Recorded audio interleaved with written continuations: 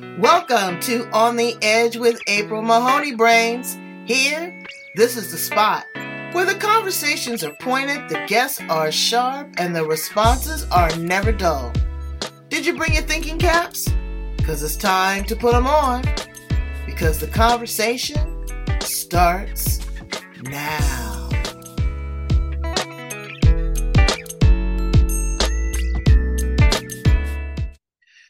Welcome to On the Edge with April Mahoney Brains. We are at the location here in the United States and all the way to Australia with my great guest, Kelly Markey. She is an amazing woman. She is a woman that originally born in South Africa, moved to New Zealand, and migrated over to Australia.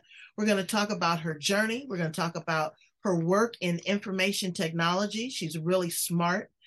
She's an author of a great book, but her mission and her goal is to enhance humanity, to, open up people's minds and make us more user-friendly, to use an IT term. So let's welcome her to the edge. Kelly Markey, how are you, beautiful? I'm great. Thank you. Delighted. Hello, Brains. I am excited to be here today. Well, I'm so glad to have you. I've been waiting to interview you because, we can talk about a lot. We can talk about culture, we can talk about technology, but we can also talk about humanity. Start with your story. Tell my brains a little bit about you and how you show up in the world. Yes, absolutely. So I had no desire to write a book. I was just, I guess the conventional person living life. And I found myself in the thick of it with the pandemic, being in lockdown. And I had people from all over the world reaching out to me to tap into my brain and my lived experience to, I guess, find their mojo when the apple cart toppled and they didn't know how we were going to come out of this pandemic. And then I realized that I have all this amazing journey gleans and things that I have conquered in life and people wanted to tap into. And I realized, oh wow, I can share this with the world because I'm not sure if I'm going to come out of this pandemic myself. So I decided to write, and I wrote my debut book in 10 days. It has Wow. So when I launched my book in less than an hour, I became a bestseller in 28 categories. It's now in 57 countries, and I've had amazing response from people all over the world that have read it and resonated in an amazing way. And I think what makes people gel with it is the fact that when I was going through all of these emotions that was real, I couldn't find how to get back on or how to stop the bleeding or where to turn. And I relate from the depth of my heart, and people just grab onto it and actually like, wow, I've been there. I feel like you have written about me. So that's how the book has unraveled. And every beggar wants to show others where to find bread. And this book does more than just show people where to find bread. Well, hold it there for a minute so we can see. Look at that. Don't just fly, soar. I'm trying to read the subtitle. The inspiration and tools you need to rise above adversity and create a life by design. Okay, now I'm going to ask you some real tough questions because I'm a Black woman living in America and you are a South African woman, but you are a very fair-skinned, straight-haired South African woman. I'm sure that when you were younger, because I'm guessing that we're in the same generation, that you experienced the effects of apartheid. Absolutely. So I grew up in the apartheid regime, and even though I fit a certain kind of a cookie as straight hair and fair skin, I relocated to New Zealand and then Australia. And unfortunately, I discovered the hard way that there was more discrimination outside South Africa. When you talk about discrimination and apartheid, immediately people gravitate to South Africa. And living in South Africa was, I guess, the easy part of my life because we're living in segregated community and it's a Right. bubble, and that's all you ever experience, because you're going to a school that's all Indian, you're going to communities that are all Indian, you're going to the supermarket where, it's the same race. And then moving to the cosmopolitan melting pot in New Zealand, I actually had a woman, when I worked in pharmacy, throw the prescription at me and saying she did not want to be served by a Black person.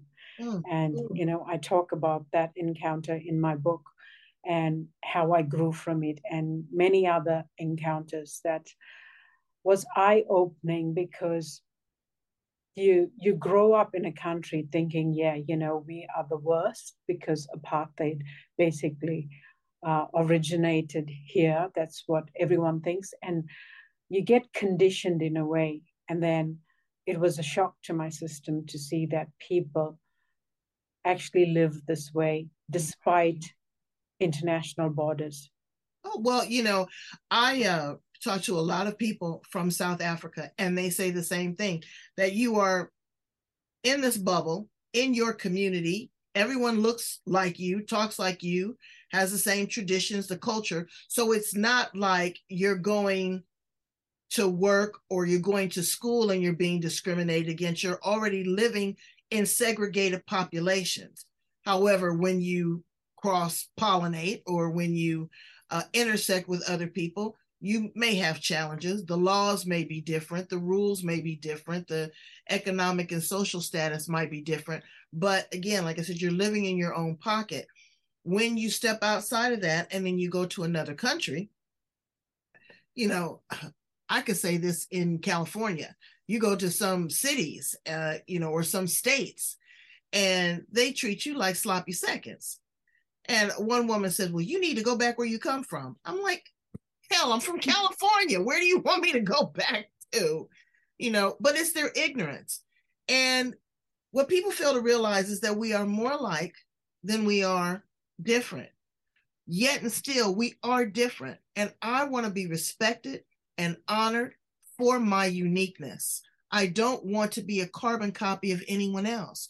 So I know that it was a shock when you moved, to New Zealand. You're thinking, wow, this is going to be really cool. And I'm going to have all these experiences. But how did you grow from that? How did that make you a stronger woman? Look, yeah, it's not a 101 guide. You actually have to find your mojo in the thick of it.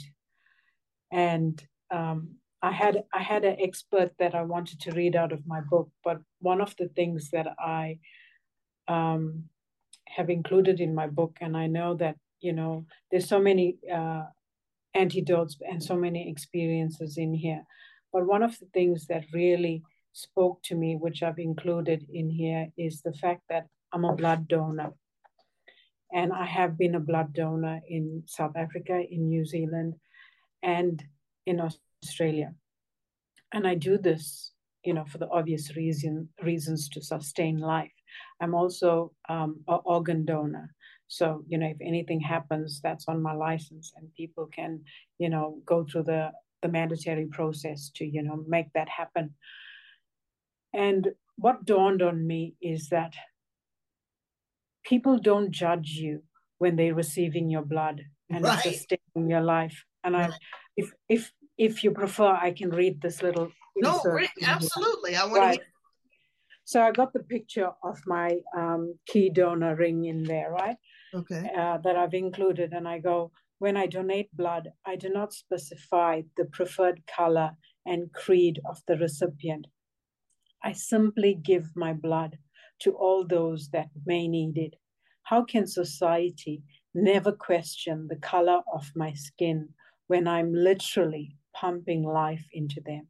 And yet they get scales of injustice in their eyes when they metaphorically suck the life right out of me with the intrinsic racial chauvinism. My blood donor key ring breeds no contempt and discrimination. Neither does my heart. Love is the recipe for our society to eradicate systemic discrimination. Cohesion healing is the task for all. No man is an island. We all need to work in concert with each other to bring effective, lasting, and positive affirmation of change. Wow. That is So so beautiful. That's one thing I had to live. Every time you go to pump out blood, you're doing it to help people you don't even know. And people accept it.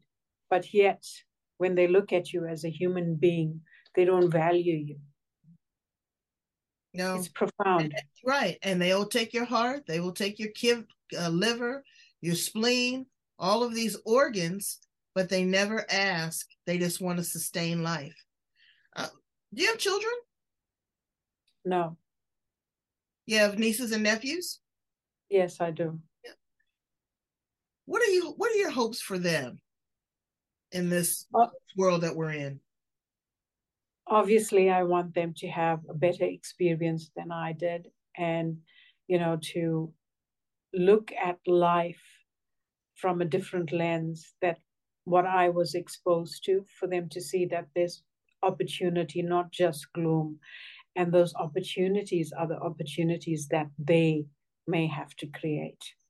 Because if you rely on society and on anyone else, they're going to start really low, and sometimes they remain low. Okay, so it remains low, but you excelled. I mean, you are a woman in the information technology space. Not only did you break the glass ceiling as, a woman of color in a foreign country, but that's a pretty male dominated industry, or it has been. I mean, it's evolved now so much. How did you do that? Yeah, wow. Again, it was one step at a time. It wasn't easy. And I remember when I first began working, it is a male dominated industry, and men would be using the F bombs, every other kind of bomb, swearing, ranting, raving. And I'd be like, wow, really? So eventually you learn to adapt. You learn to, that if you don't adapt, you're going to sink. And while you adapt, I had to learn to still be salt and light. So, not lose the essence of my values and principles, bring them into the fold and become friendly, but not get watered down.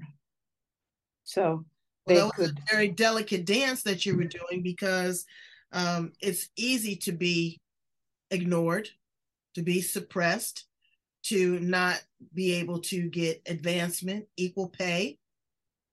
That's it. And with a cultural divide, um, I'm sure that it was really tough. Are you married?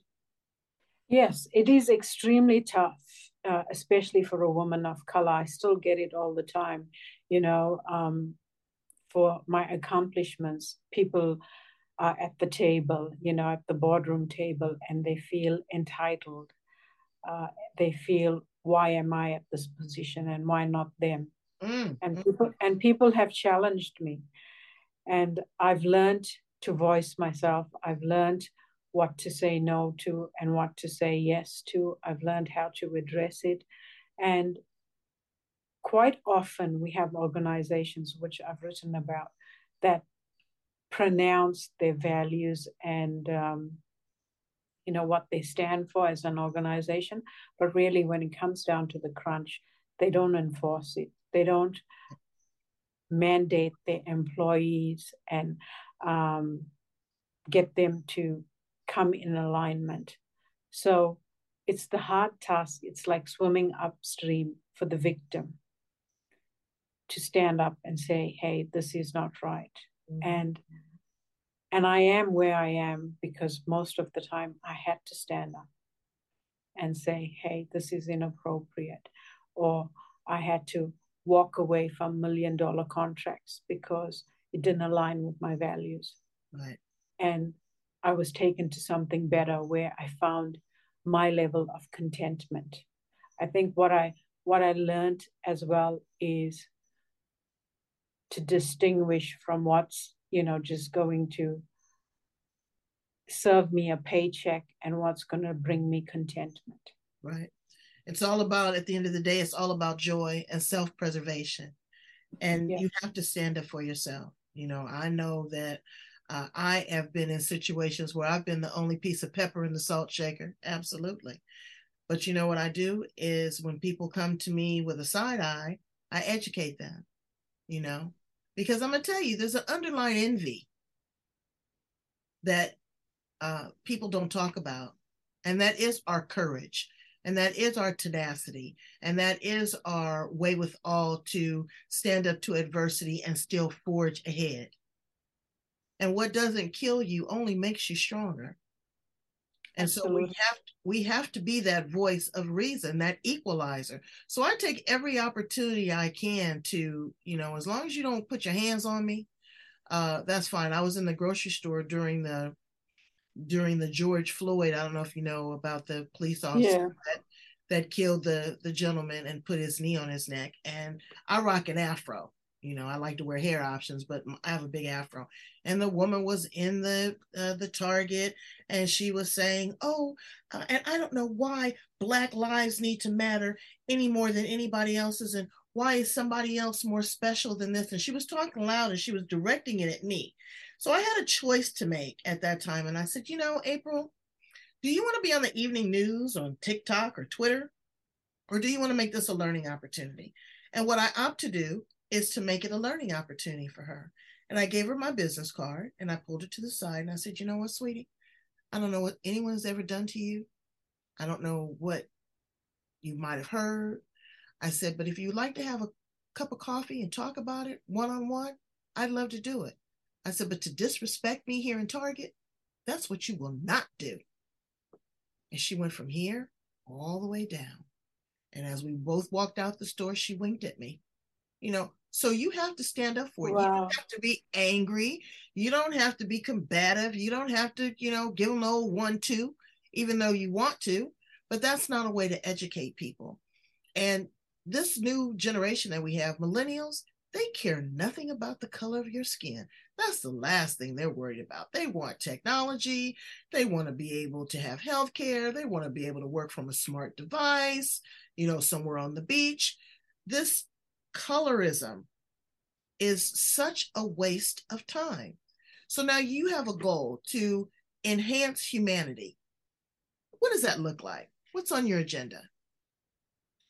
Absolutely. So I guess starting with everyone who wants to listen and transforming people to think critically. Because even though the world watched those 37 seconds, I think, of the knee on George Floyd's neck, metaphorically, there's so many knees on so many necks. Oh, yes, absolutely. And it's not just that it comes from a certain generation. It's the poison's pot is turned and it's passed on from generation to generation. Genetics, absolutely. And people don't comprehend what's going on, but they know this is how my grandparents or my parents have conditioned me.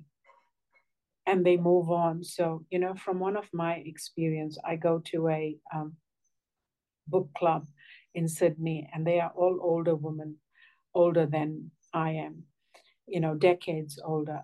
And we get along fine. We've had great fun, reading some really nice genres of books. And when I published my book, they actually read my book. And I think it's for the first time in their life, they had an eye opener because they were not exposed to the lived experience that I had. So it brought us to open up real conversations around the table. And some of them were like, oh, I don't think we have racism in Australia. And my jaw dropped. And others were like, oh, yeah, we do. And I guess that's what's on my agenda, As the First Nations people, Exactly. To bring education where there's ignorance, to bring healing where there was wounds, to bring enlightenment, because that's what we lack, enlightenment. And one thing that touched me was one of the ladies mentioned, well, this is what our parents taught us. They told us we should always fear that, or, not align with that. And I was in shock when I heard it, and I realized, wow, I'm like 20 years younger, but I've had so much more experience, in this area of life. And obviously, because they are of a certain demographic, they've not been exposed to it. So my agenda is actually to take my experience to the world. And, many people, it's 350 pages, and I haven't covered everything, but it's a good mix of most things that I've endured.